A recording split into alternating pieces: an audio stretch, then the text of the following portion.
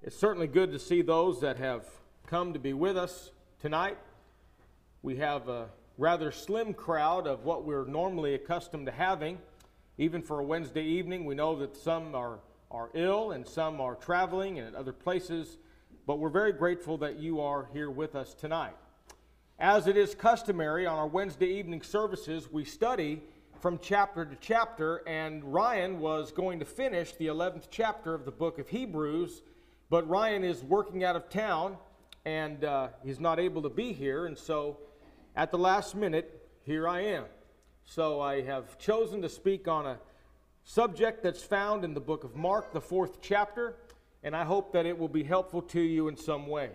I want to invite your attention to Mark, the 4th chapter, and we'll begin reading in verse number 26. And he said, "So is the kingdom of God, as if a man should cast seed into the ground, and should sleep and rise night and day, and the seed should spring and grow up, he knoweth not how. For the earth bringeth forth fruit of herself, first the blade, then the ear, after that the full corn in the ear. But when the fruit is brought forth, immediately he putteth in the sickle, because the harvest is come." In that passage of Scripture, we find it to be one of the parables of old that Jesus gave so long ago. You remember that Jesus oftentimes, when he spoke in parables, he would go from one parable to the next, and those parables on the surface would appear to be saying much of the same thing. And yet, though he was not contradicting himself, he was going from parable to parable, teaching different facets or aspects of the kingdom of God. You remember, prior to Jesus giving this parable, he gave the parable that we know as the sower. Now, some of the parables that Jesus gave are found in more than one gospel account, while some are found only in one. The one that I want to consider with you tonight, as we just read for our hearing a moment ago, is the one that is found only in the gospel according to Mark, and that parable is what we will simply call the parable of the growing seed. You know, the setting of this parable appears to be on the same occasion in which Jesus told the parable of the sower and also the parable of the mustard seed. This was at the point of the ministry of Jesus when he began to speak to them in parables. Now, you remember that some of the things that Jesus would say in parables needed or required further explanation. You remember with the parable of the sower that was given just prior to this, that in another account we find that they asked him, "Lord, what meaneth this?" They inquired of Jesus what it was that he was talking about when he gave the parable of the sower. Other times Jesus would give parables, and they were common enough for the one that had a good heart and an honest heart and a pure heart to be able to be there in his hearing and understand the spiritual significance he wanted them to know, seeing past the common narrative. But you know, there were those in Jesus' time in his ministry, as he preached those great sermons of old, that did not have a good and an honest heart, and they would not understand the spiritual significance Jesus wanted them to know, and therefore they never got past the common narrative. But in this parable, Jesus is going to talk about the growing seed. Analyze this parable with me for a little while, and we find this. The parable reveals how it is that the Word of God produces fruit. Now, you remember in the parable of the sower, Jesus said in there that when the seed would fall on good and honest hearts, it would produce fruit. But here in this parable, we find out what Jesus meant by that and what he was talking about. He gives the explanation to what he's already said. He gave a generic or general statement of what happens when the seed, being the Word of God, is planted in a good heart. What happens? He produces fruit, or fruit is produced as a byproduct of his faith because the seed is planted in that which was good. But in this parable, he talks about something slightly different. He talks about the fact that this parable reveals that it's the Word of God that produces this fruit. It is the Word of God that has the kingdom to grow. You know, the Bible teaches us that of all the things and all the wisdom of man in that day, they couldn't understand, especially the Greeks. You know, they sought after wisdom and so on. And there were those that would seek after a sign and so on and so forth. But the Bible says that God chose the foolishness of preaching to save them that believe. Simply put, you and I know that preaching the gospel to the Christian is not foolish. It is certainly not foolish in the eyes of God, and certainly it is not foolish in the eyes of Jesus, the one who was the Lamb of God that gave himself to purchase the church, where found in the gospel tells us just exactly how we enter into that body, and so on. But to the world, it's foolish. You know, there were those that never accepted that Jesus died on the cross as the Messiah, the one that died on the cross. They were looking for one that perhaps would come and appear a whole lot different than he did. Maybe they were looking for some great one that would come in on a great white horse with a great army. Maybe it would be one who would be, in his stature, he would be big and strong and beautiful. Not the one that the Bible pictures in Isaiah 53, where he would have no form nor comeliness that we would desire him. You see, he was a common man. Different though, his appearance was that of common man, but he was far greater than any man that had ever lived. He was perfect in every way, tempted in all points like you and I today. The difference was, though, he was yet without sin. You know, to the Christian, we are so grateful that Jesus died as our Messiah and shed his blood. But there were those that rejected him as the Messiah because they couldn't fathom such a one that would suffer such an ignominious death, that would be the Savior. So those things are foolish in the eyes of man. But those things are precious in the eyes and the hearts of Christians. And so while the seed is not identified in this parable, we know that it's the Word of God from the parable of the sower. In the 4th chapter of the book of Mark, also the same chapter, going back, we'll just read one verse. In the parable of the sower, in verse 14, he said, the sower that soweth the word. And so the Word of God is the seed that the sower must sow. Secondly, though, this parable reveals that the growth that is produced by the Word of God is two things. I thought this was rather interesting. You know, I'm using this word, it's not found in these verses, but really it is. I'm going to use the word mystery. In other words, when the Word of God is planted in the heart of a man, when it produces fruit, Jesus says that the man that did the sowing knows not how or why it happens. You know, I think that's very interesting. Man today, as a farmer, and that's what he's likening this entire idea to. The three parables in succession, the one of the sower, the one of this one we're talking about, and the one of the mustard seed, is comparing what a farmer is going to do, and what comes out of the ground is the byproduct of what he has planted. Let me put it this way, and I think that we'll understand what Jesus meant. A farmer goes out and he cultivates the soil. Now, he knows exactly how to do that. He knows that if he goes out there and cultivates that soil, then that soil will be free and rid of all of the trash and all of the thorns and all of the weeds and so on. If he does that, he is making a clear area for the seed to be planted in and germinate. Secondly, he takes the seed and he puts it in that good soil. He knows how to do that too. He waters the soil. He knows how to do that too. But then he waits. And Jesus said he goes to bed at night, he wakes up the next day, and so on and so forth. It is now completely out of his power. it is completely now out of his hands. It is in the hands of someone else or something else by way of nature, and all of a sudden, he's done his part. He knows if he does his part, then it will happen. He doesn't know how, but here it comes out of the ground. You know, that's exactly what Jesus is talking about with reference to the Word of God. We go out and we plant this seed in the hearts of man. And what do? We sow the seed. We cultivate the ground. We help to do that on the heart of another.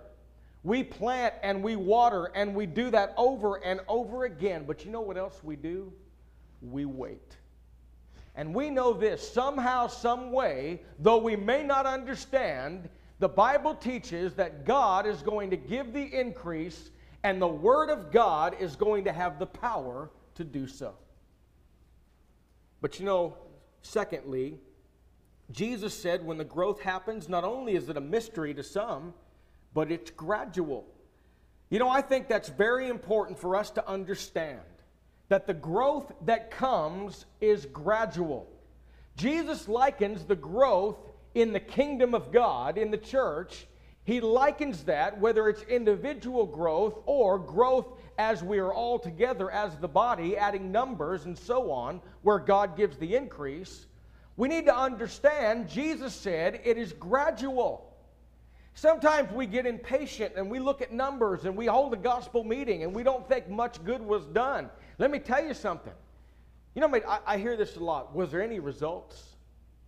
And I know what folks are talking about. They want to know, did you baptize anybody? Were there any people that were out of duty or not living right? Did they make it right? That's the results they're talking about. But listen, we have no control over those kind of results. More on that in a minute. The only thing we have control over is our part. And then what do? We wait. And we wait patiently. Notice the gradual growth Jesus pictures in verse number 28. For the earth bringeth forth fruit of herself. Notice how it happens.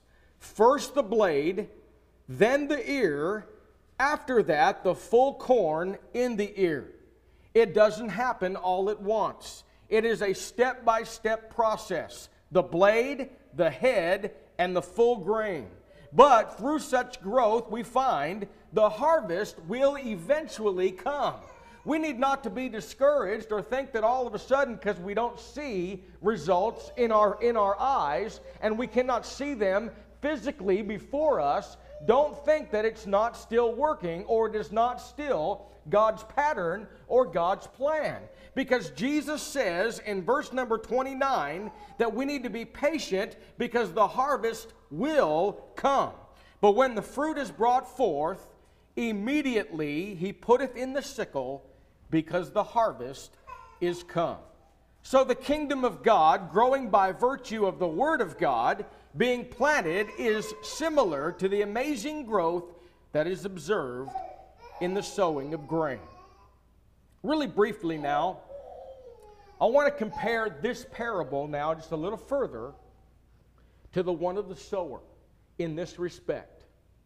With the sower, we find that Jesus was picturing human responsibility. In other words, none of the things that he pictures in this parable of the growing seed is going to be possible unless and until you do your part, which is human responsibility. There are two responsibilities found in the parable of the sower. Number one, it is the one that's doing the sowing. He must of necessity take the seed of the gospel and spread it. What's going to happen when he spreads it? It's going to fall on various types of soil, the farmer, and the person that's the child of God is going to spread the same seed of the gospel, and it's going to fall on one of four types of the heart. So, what's the responsibility number one? I better sow. You too, by the way. All of us, we better sow the seed. The other human responsibility is on the part of the listener, on the part of the hearer. He has to have a good and honest heart. You know, sometimes we fail to remember something. Of the 4 types of heart he pictures, 3 have to change. 3 are not good enough. 3 won't do. The hard, packed down wayside soil, the oft-traveled footpath, that seed can't penetrate that dirt, that hard ground, that hardened heart. You know what happens? People walk by and they take their foot and they trample on the seed and they crush it so it does no good. What else happens? The birds come. When the birds fly in, they pick it up. Jesus said the birds represent the devil. When a person has a hard heart and the seed of the gospel lands on that hard heart, before it can stay there and penetrate that soil and germinate and grow and produce fruit, the devil comes in and takes it away just like that. And a person is no better than they ever were before. Jesus also said, though, that there are stony ground. That's a person that's got a little bit of good soil, about like that. But then just beneath that, you got a whole lot of rocks. What's the problem? The problem is the roots can't get deep enough to get to the nutrients in the soil. It can't get the moisture. It can't get the nutrients it needs deep down in the soil. What happens? You've seen that. You can go to any little patch of ground that's got rocky ground underneath, but a little bit of good soil. Here it comes. The seed hits and it comes right straight up, but it never lasts because the roots can't go deep. The scorching rays of the sun are the trials of life, Jesus said, and it withers away. That's like a person that's guided by emotion. They're not guided by conviction, they're guided by emotion. Their decisions to live the Christian life is based upon emotion and not deep conviction. Trials of life, scorching rays of the sun, they wither away. Now, Jesus said there's one other. We'll get to this one again later, just in a moment. But Jesus said that another kind of soil is that which is among thorns. What happens? It comes up. It's got deep soil. There's nutrients down there. There's water down there. It's all the things that it needs, but here's the problem. The thorns are competing with the seed. And what happens? Jesus said the thorns will overtake it, and the thorns, by the way, are the trials of life. They're the cares of this world, the cares of this world. Things in our life, sinful things that we don't cast aside. What happens? Here they come, straight up out of the ground. Our priorities aren't what they ought to be. And it starts choking that which is good, and it dies and withers away. Have you ever seen that? I don't know why this is. Maybe this is kind of what Jesus meant about some of this farming and some of this growth and so on. I don't know. But have you ever stopped to consider, every single time a weed grows up next to good grass, it seems like the weed grows twice as fast? It seems like pretty soon, if you don't take care of the weed problem, it can start off like a little bit, and pretty soon it has overtaken what you had before that was good. That's why Jesus said you got to clean the soil. So, one of the things that a person has to do is have a good heart. In the sower, you have to be, in the parable of the sower has to sow the seed. But in this parable of the growing seed, it stresses something different. It stresses the divine power within the Word of God. And I'll just say it this way, because if there wasn't a means of doing so, there is no way that a person with the greatest heart in the world, they could not grow, they could not produce fruit without a source. The source is God's Word, and that's what's perfect, and that's what's used in the growth of a Christian's life. A person cannot grow just because they have a good heart. A person cannot be living in accordance with God's will just because they have a good heart. What happens is the good heart is a wonderful thing. The Apostle Paul had a good heart, and yet he persecuted the church and wasted it. But he had such a good heart, when the Word of God was preached to him, it went deep into his soil of his heart, and he produced fruit all the days of his life. But you got to have the Word of God. It takes a seed that has within itself the power to germinate and grow in good soil. This parable emphasizes the need for those who sow, listen now, to trust and hope in the power of the seed, which is the Word of God. The Word of God is that seed which contains the power for spiritual life and spiritual growth when planted in the soil of a good and honest heart. You and I may not be able to comprehend or understand its true working and the true working of that power. It really doesn't matter. We just know this. It is what is used to help those to grow. Let's apply this parable now, because the Word of God is a powerful seed, as I just mentioned. It does three things. The Word of God does three things. Number one, it causes us to be born again. I understand that there's many different philosophies and theories in the world, in the religious world particularly, about what it's like or what it really means to be born again.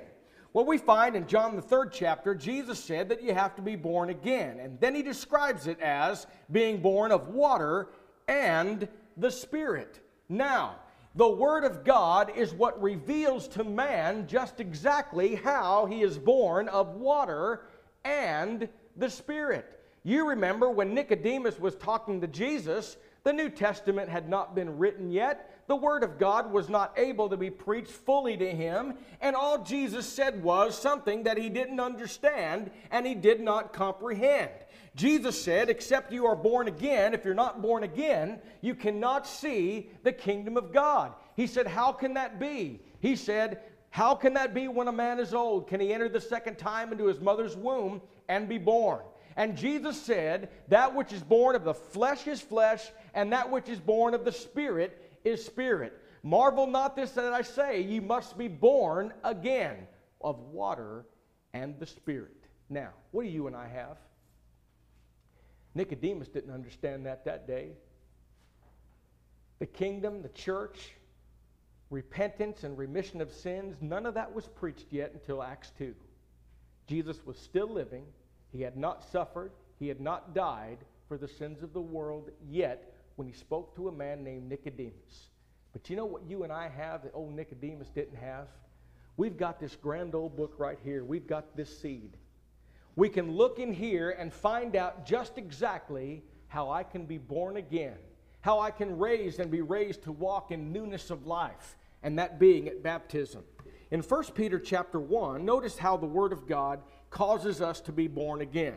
1 Peter chapter 1, beginning in verse 22, the Bible says, seeing you have purified your souls in obeying the truth through the Spirit unto unfeigned love of the brethren.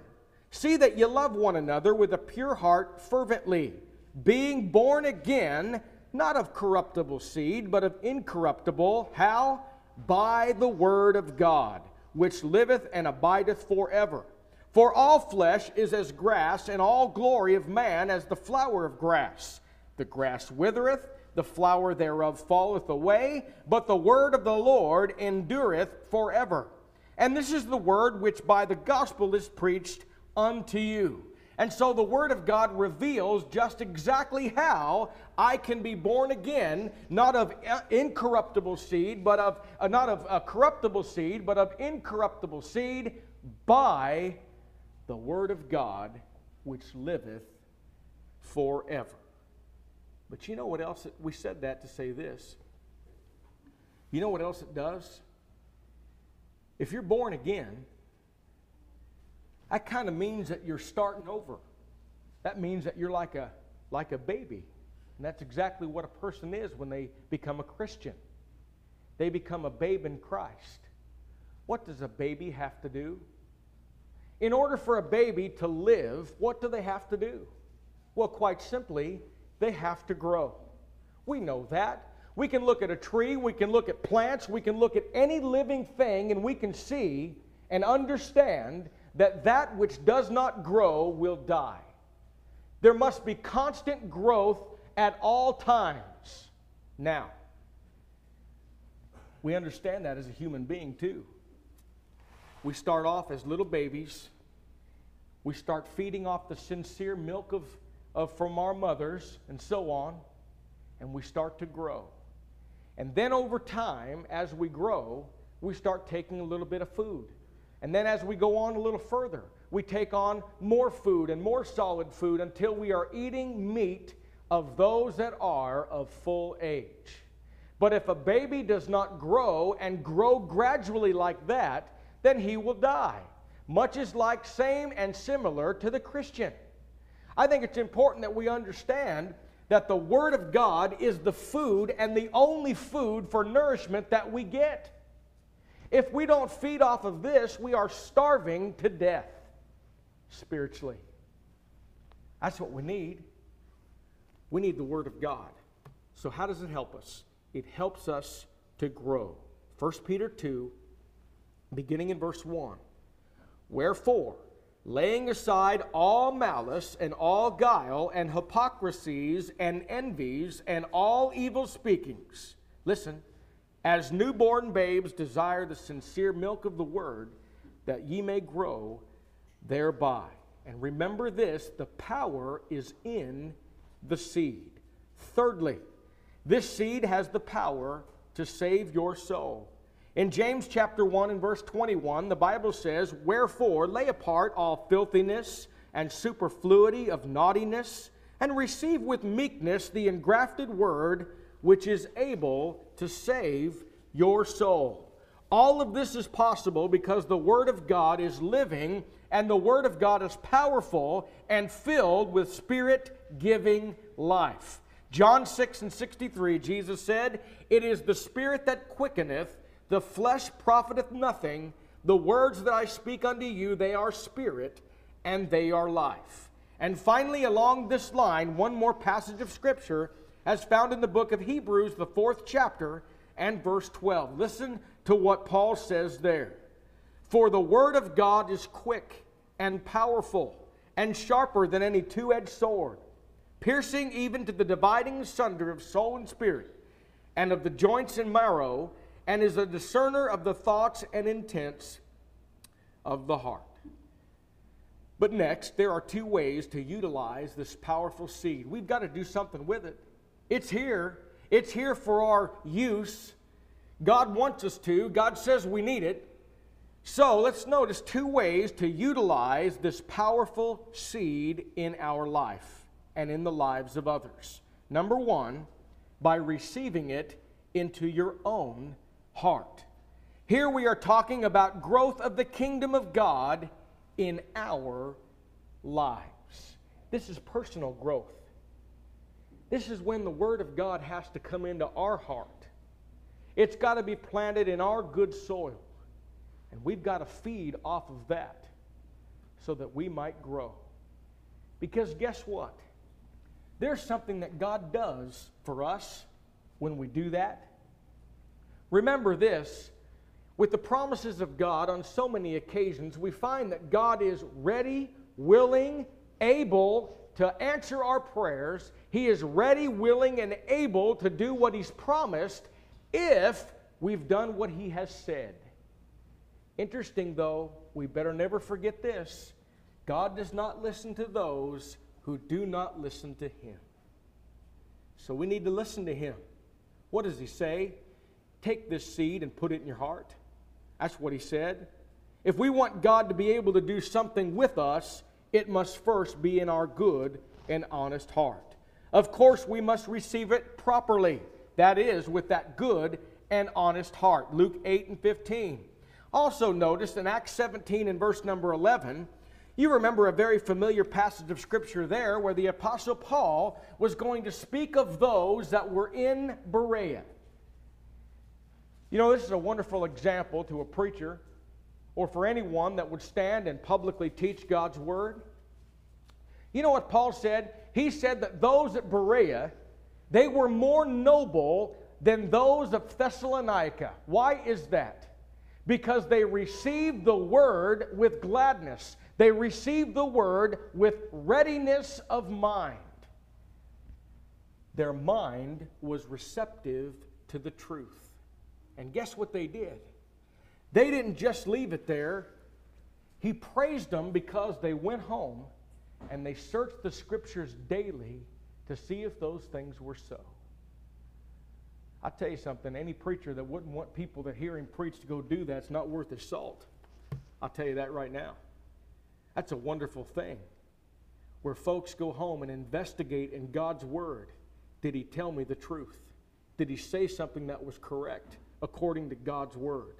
And so we must receive it with readiness of mind, the Word of God. We must always receive the Word also with meekness, James 1:21. We must receive it as babes longing for their mother's milk, 1 Peter 2 and verse number 2. Notice this point though. There's something that you and I have to do, or none of it works. None of it will work. God cannot give the increase. You and I will never grow. We will never grow individually as the body of Christ, as individual Christians in our daily walk of life, if we don't do this part. James chapter 1:21 says we have to lay aside those things that would choke out the Word in our lives. Also 1 Peter 2 and verse number 1. We have to remove the things that are going to be obstacles to our living the Christian life. Anything that's going to choke the Word, we've got to get rid of it.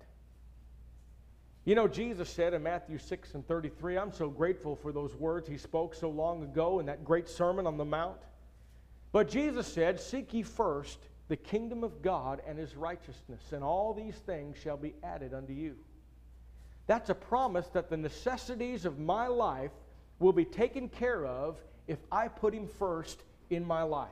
If He's first in my life, then everything that I do will automatically be in accordance with what He has me to do. Not that I'm going to be perfect, but I'm not going to run into priority problems. I'm going to make the proper decisions in my life because He's number one and everything else in my life is secondary.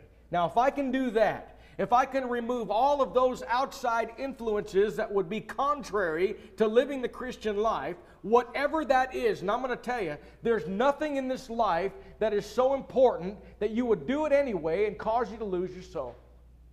There's nothing in this world that is worth that much. If a person in that state cannot live in that state without losing their soul, get rid of it, whatever it is. The growth happens when the Word is received. It will occur. Notice, though, that the growth will be gradual, and therefore we must continue to feed upon the Word of God that we might grow thereby. Summing up thus far really quickly, growth happens when we receive the Word with a good heart, when we receive it with readiness of mind, when we receive it with meekness of spirit, when we lay aside all those things that would choke out the Word and we get those out of the way. Now we've got the formula for success. Now we've put ourselves into a position where we can be successful in living the Christian life because now we can grow individually. Second way to utilize the powerful seed, though, is by sowing it as far and wide as we possibly can. That's publicly sowing it. That's taking it to everybody in the world that we possibly can. By sowing it far and wide. Here we are talking about growth in the kingdom of God in the world. Like the sower in the parable of the sower, we must sow the seed everywhere. We must remember, though, that growth comes through the divine power of the seed. We've said every single thing that we've said thus far to show us what our part is. But I want you to notice now and not misunderstand, because man does not have the power to give the increase. I do not have the power to give the increase in my life or in your life. Hear the words of the great apostle Paul of old in 1 Corinthians chapter 3, beginning in verse 7. Paul said, "Who then is Paul? And who is Apollos? But ministers of whom ye believed, even as the Lord gave to every man. I have planted, Apollos watered, but God gave the increase. So then, neither is he that planteth anything, neither that watereth, but God that giveth the increase." You know what you and I are? We're seed throwers and water boys. That's what we are. We throw the seed and we water what we've thrown. But somewhere down the line, God will give the increase. There will be days when it will seem as though we've run into one brick wall after another. There may be days when all we think that is going on is we're sowing seed and sowing seed and sowing seed and nothing's happening. There will be periods in our life when we will see and we will think that all we are doing is waiting and seeing nothing. But we need to be like the husbandman, like the farmer, and be patient. Because one day, when we're either awake or asleep, it won't be by our power. Like the plant that comes out of the ground that the farmer doesn't quite comprehend how it works. All of a sudden, God gives the increase. Here's the growth.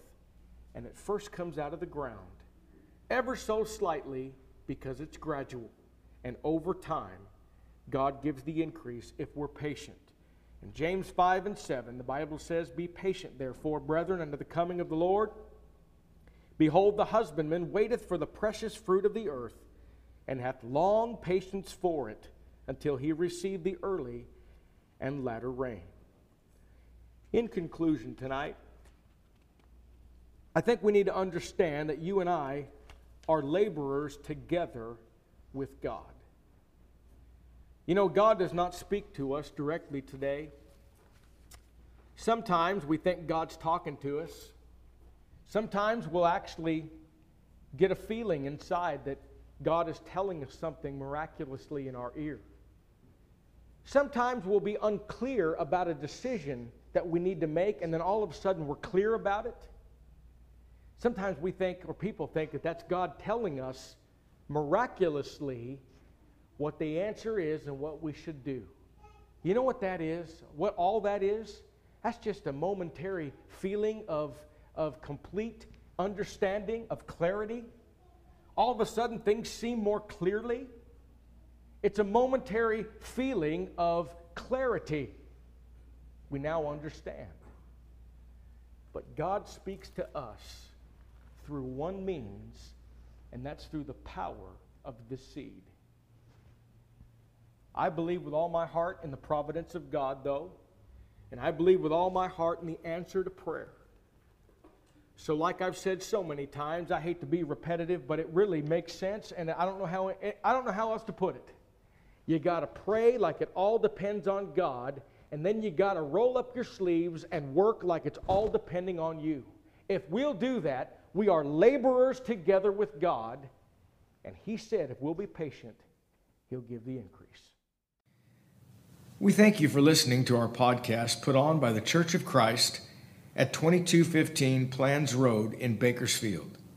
If you would like any additional information, or you would like to receive a free Bible correspondence course by mail, please email us at info@churchofchristbakersfield.com. Our service times are Sundays at 10:30 a.m. and 5 p.m., and Wednesdays at 7:30 p.m. Please make plans to join us. We would love for you to be our honored guest.